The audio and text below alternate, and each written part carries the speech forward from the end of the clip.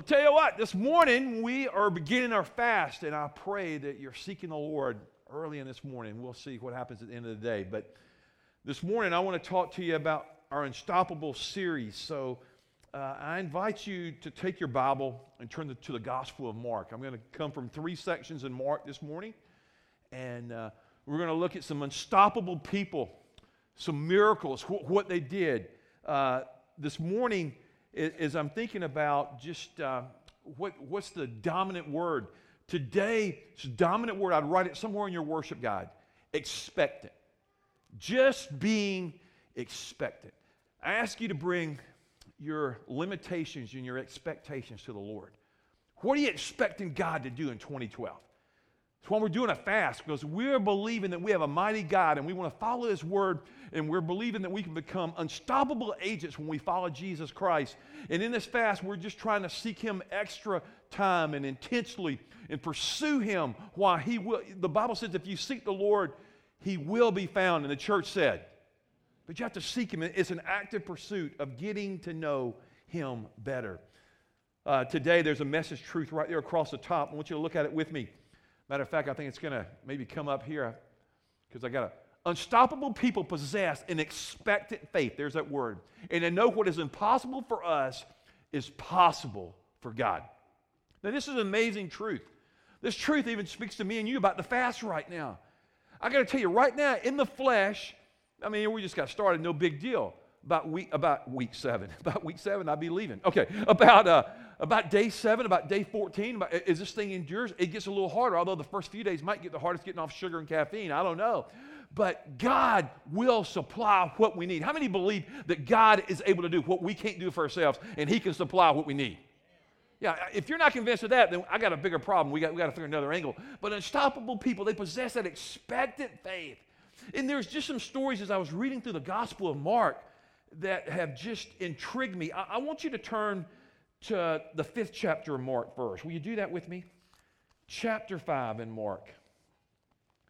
In verse 21 through 34, I want you to hear these words. Jesus got into the boat again and went back to the other side of the lake where a large crowd gathered around him on the shore. And then a leader of the local synagogue, whose name was Jairus, arrived. And when he saw Jesus, he fell at his feet and he pleaded fervently with him. "My little daughter is dying," he said. "Please come and lay your hands on her, heal her so she can live."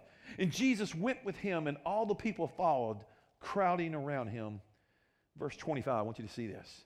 A woman in the crowd had suffered for 12 years with constant bleeding. She'd suffered a great deal from many doctors.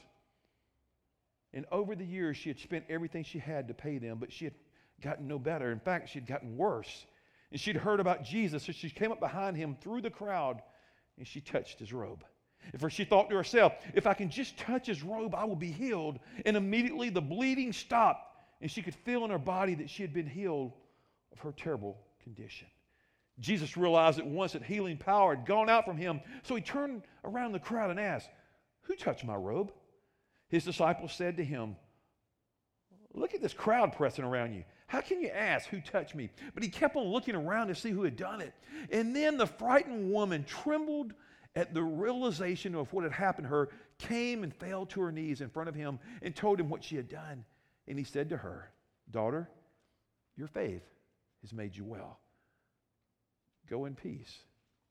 Your suffering is over."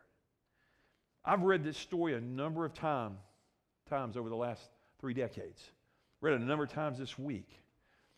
It was amazing at Passion 2012, Beth Moore took this passage and did an incredible message. I might even share a few things from her. I want to give her credit there, but she makes a point, and I agree. When you talk about this blood issue, this blood disorder, it makes all of you feel a little different, awkward, odd. So let's go ahead and get that out of the way. Is that okay? I mean, I'm sitting there reading about it. It's like the woman's having a blood issue. Very well, it's probably her menstrual deal.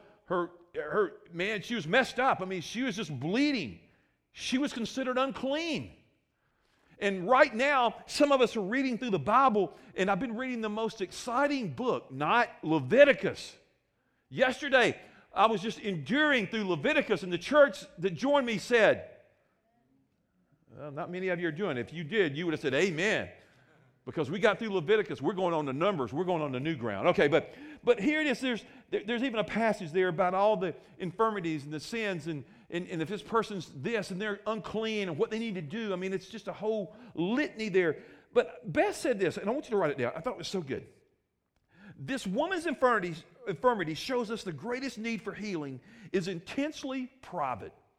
There's no doubt this woman's issue was a private thing. I mean, she would probably cringe this morning if she thought, they're talking about me and my issue. But listen to what Beth says. I love this. We are as sick as our secrets. You see, one of the things that's been happening at Christ Community since the beginning is people have been finding healing, restoration, refuge, forgiveness, grace. And in this past year of 2011, we started a recovery group, and that's growing, and that has turned into another recovery group. And people are finding that their secrets have held them and bound them long enough, and they've declared, I am not going to be a captive or a prisoner. I'm going to be free in my Savior. And people around this place are beginning to walk in new freedoms. And I think the woman today, if she came to us, because I don't have her name, she would say, freedom. Now, Jairus was a synagogue ruler, big guy, big title, important. But in this story, I already see that Jesus already distinguishes. It doesn't matter. You can have a title, you can have an education, you can have wealth, you can be born in this country or whatever, but I have come for those that are sick and need a doctor. And Jesus dealt with this woman, and he gave her hope. He gave her healing. Man, I get so encouraged.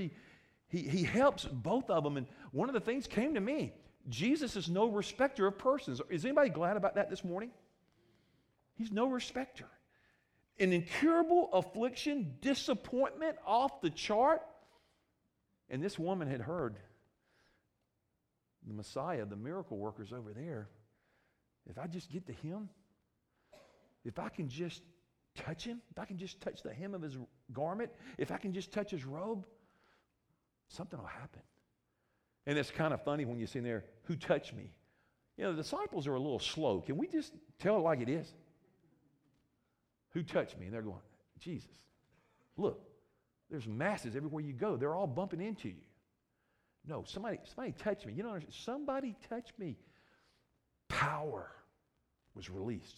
Supernatural power. Now, this woman ceremonially unclean, but yet Jesus has compassion. In the Old Testament, if you go and read Leviticus, which I've been doing, and it talks about if you do this, and you got to go get purified, and you got to do this, and you got to wait 7 days, and you got to do this, and it's just, oh my God, you just get tired. And legalism can begin to abound. And you know what I see here in the Scripture? Jesus trumped legalism, and the church said. I mean, I don't know about you. If you want to be a legalist, then have at it. But I don't want to be around you too much, okay? Suffering and pain were her plight in life. But she overcomes because she reaches through. So what does it say to us here? She simply does this. She was spiritually unclean. Now, she was physically, ceremonially unclean. The Scripture's quick to point out and to be clear about. But she was defiled. There was this constant bleeding. She was treated as like a leper. And if you know anything about the Scriptures and the lepers, and they would yell out, unclean, unclean. I mean, can you imagine walking into a situation, into a crowded room, and before you got there, unclean, unclean. I mean, that is a great way to clear a crowd. I remember when AIDS came on the scene, and we didn't know a lot about it. And people that had contracted AIDS or had the AIDS virus, HIV, I got a little uncomfortable. Now, nobody ever said, AIDS, AIDS. But if I knew or if I suspected, I was a little uncomfortable. Is anybody else in the house a little uncomfortable when it first hit? Okay, well, the rest of you are lying. Okay, anyway. I mean, it was just different. And here, I think she goes, you can't be unclean enough to mess Jesus up. He cannot make a mess. You can't make a mess of him. He is clean and pure and righteous and holy enough for us all. And we can come to him in our mess, in our muck, in our shame, in our guilt, in our sin, and Jesus is okay with it. I like that. That is awesome. Because I can come just like I am. And you can come like you are. You don't have to, that's what I like about it. You don't have to clean up to come to Jesus. You come as you are, broken and tattered and bruised and messed up. And you bring it to Jesus. And he welcomes you. The ones he doesn't welcome are those that are pious and righteous and full of themselves and prideful. So what does it show us here? I want you to see this with me. The touch. Now this touch is a supernatural touch. Heals individually.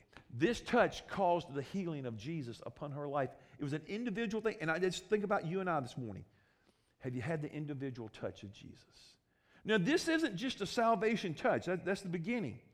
But there might be a need. At the end of this service today, I pray we're going to have a time where people can come and be prayed over, and there's a touch of Jesus on their life. The next thing is, she is noticed.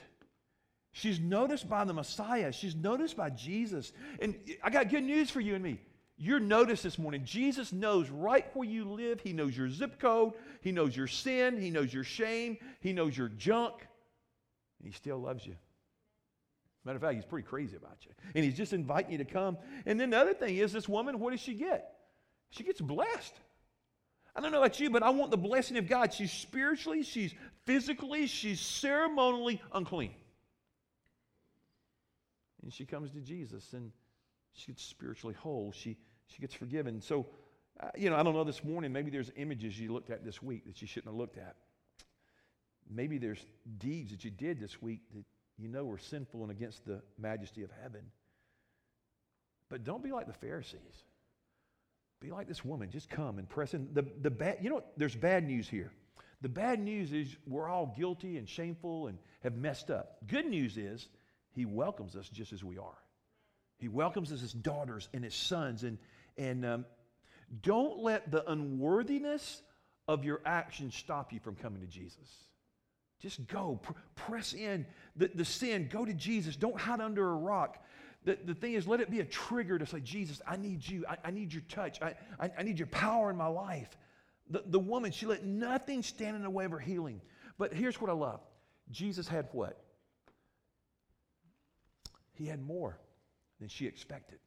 She was going for a physical healing. That's pretty big when you've been bleeding for 12 years and you've been, let me say this, guys. You don't realize this woman has not been to church. She's not been to the living room. She's not been to the synagogue for 12 years. She hasn't really been around people because she was considered unclean. Did you even know from Levitical code, if she went, this is so sad. I know this because I've been studying this. If she went and sat in this chair on this stage, now this stage was considered unclean. Everything she touched was unclean. I want you to feel the gravity of what this woman felt. So she goes to Jesus. Purity, holiness. And she touches through to him, and they make contact, and she becomes whole, physically. But she was more than physically. She becomes spiritually whole. Oh, man, it's a beautiful scene. Faith in action. Faith in Jesus. Write this somewhere in your notes. Faith in Jesus releases power. Faith in Jesus. Not faith in prayer. Not faith in the fast. What the prayer and the fast is puts us in position. It moves us. It points us to him. But when we touch Jesus and Jesus touches us, power is released. Oh, I pray for power. Power in these days to be released supernaturally. But I want to go back to something I said earlier. Do you expect power to be released? See, I'm expecting the power of God to come on my life, on my preaching, on my life, on you as a people of God in supernatural, off-the-chart ways in these 3 weeks that we are marked for eternity and we're never the same because I'm expecting God to do a greater work, what I cannot do, but what he can so do. Amen?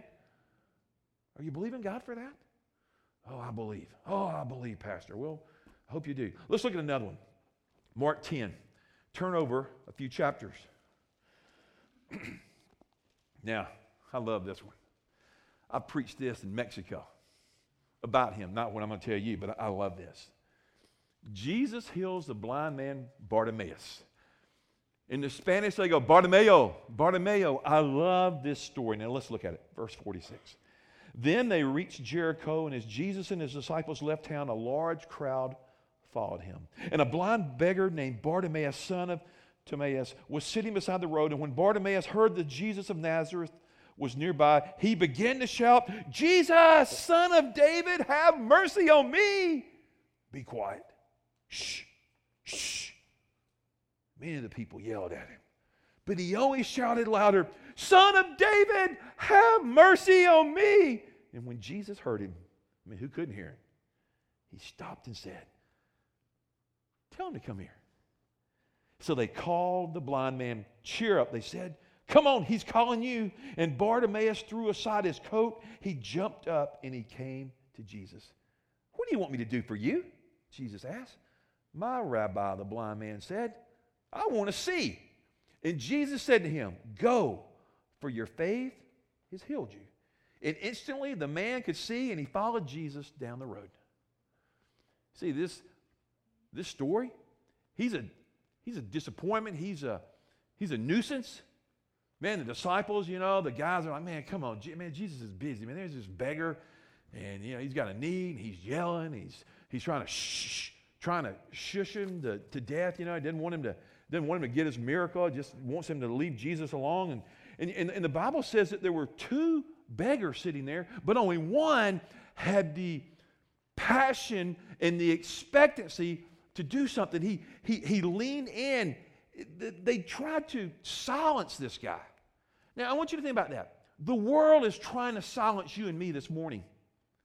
They don't want us to stand for Jesus. They don't want us to be a mouthpiece for the glory of God. They will do everything to try to... right now, and I'll probably talk about him over the next few weeks, but I got to just tell you guys, Tim Tebow, they have tried to silence this man over and over, but he would know none of it. Hallelujah. He wanted to worship. This is a man that has integrity, that loves the Lord Jesus Christ and glorifies Him, does not do drugs, does not run around having sex with women and doing all this crazy stuff. He honors God, and the world has tried to attack him.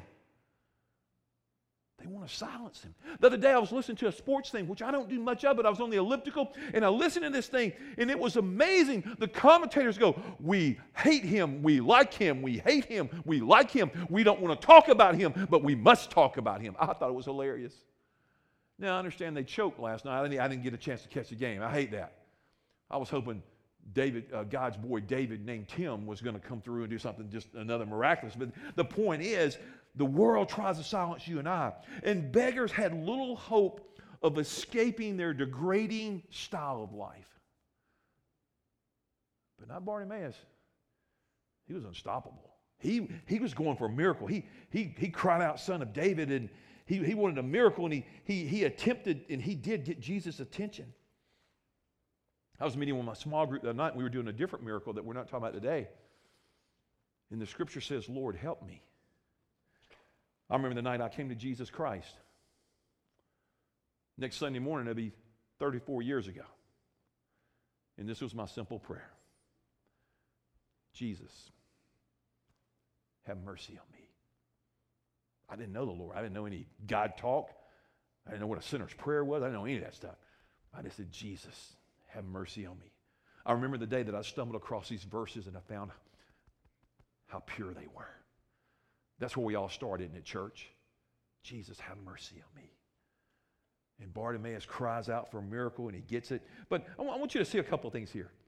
There's a social inappropriateness. Well, did I go ahead of that? Let's go back one. Here. Why don't we just get a headache? Here we go. All right.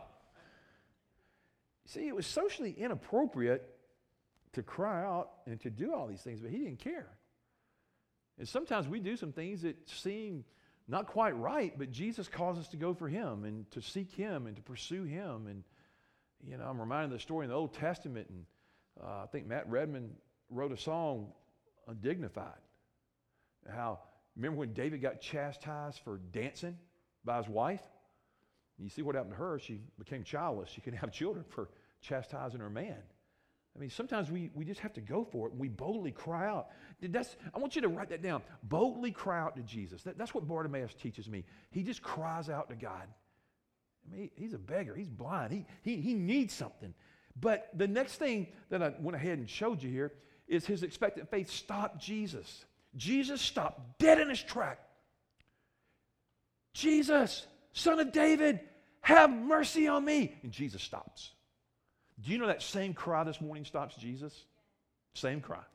When you and I cry to the God of heaven, he stops.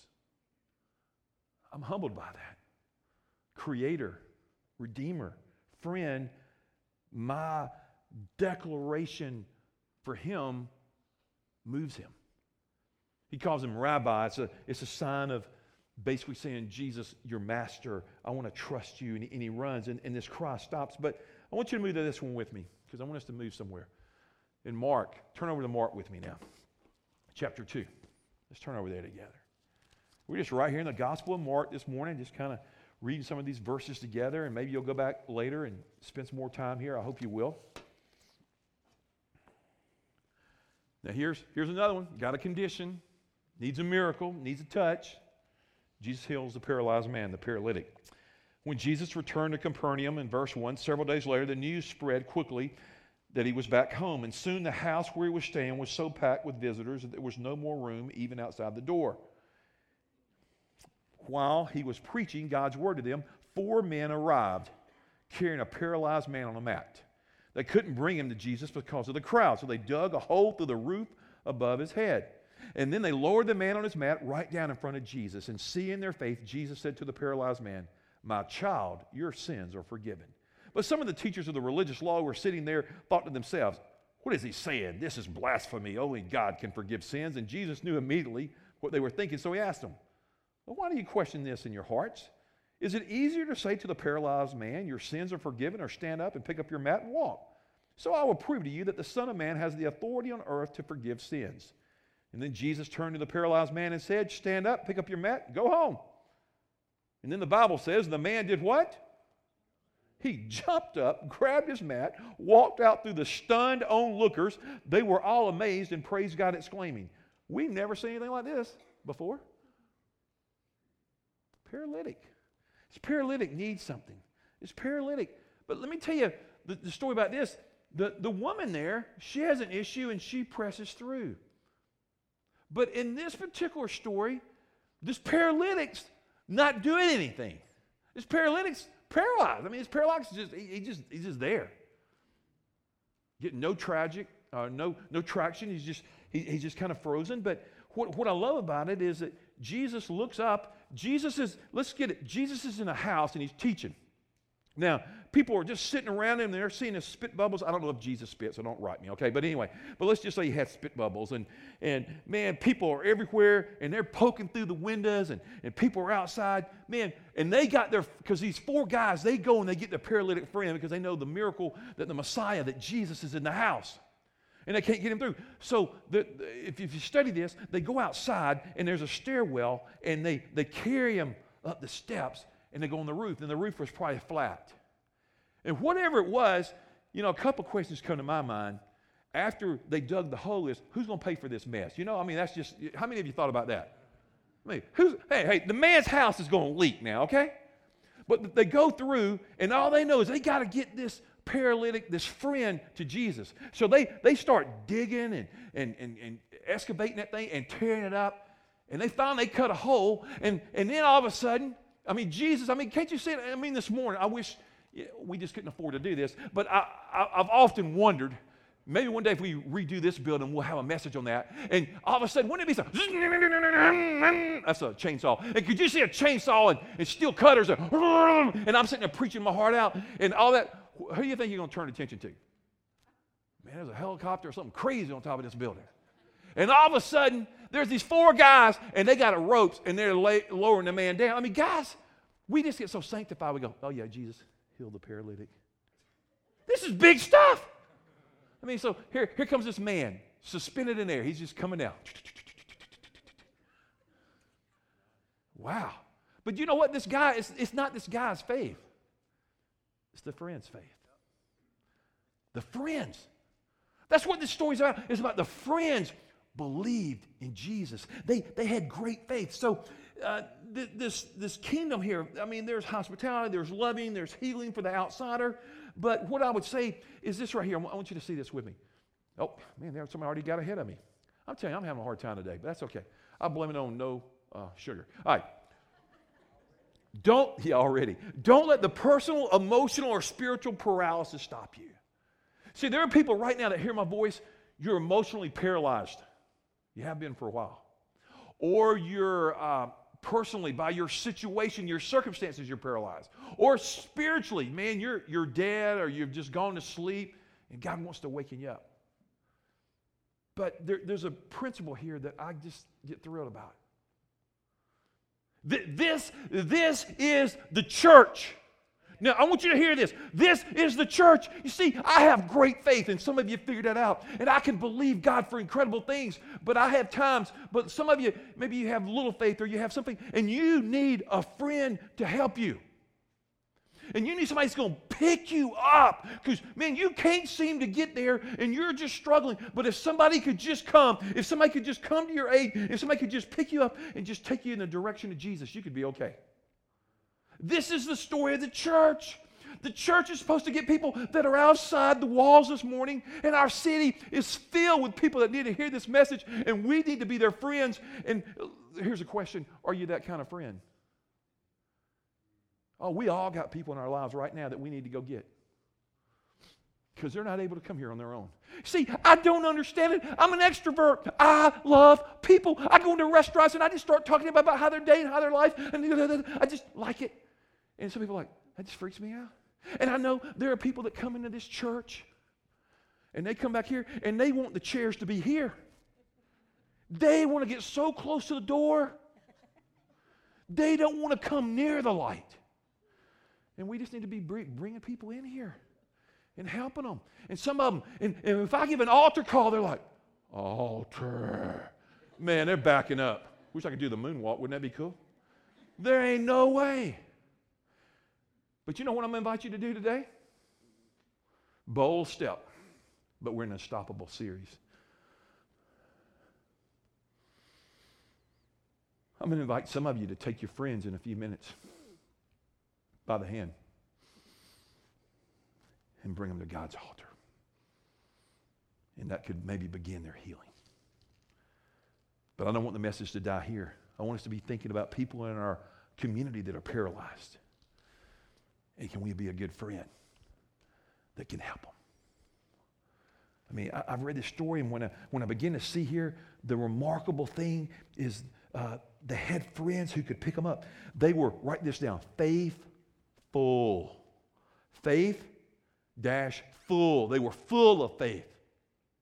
They were full of faith for their friend. Sometimes when we get so weak, we need somebody to believe for us and with us. And then we begin sometimes to see spiritual breakthroughs. And in this fast, I'm believing that we're going to see greater works and greater miracles. And some are going to go for spiritual healing and some won't go for it. But will we decide to be unstoppable agents of the Most High God? Ambassadors for Christ. So here he is. In this story, they start digging through the roof. I ask you and I, what are we digging for? Are we digging for our friends? Are we being persistent? Are we hanging in there so somehow they can get to Jesus? But then there's a question here. What stops you? What stops you from bringing your friend to Christ, the paralyzed person, the person that has no hope? Fear? Don't know what to say? Not concerned enough? I don't know. Then the next question is this. What do you want Jesus to do? I mean, there's that question. It says, what do you want me to do for you? I don't know. What do you want Jesus to do? What are you asking Jesus for? I mean, there is an amazing opportunity here just to see Jesus come. Do you have a friend that you can bring this morning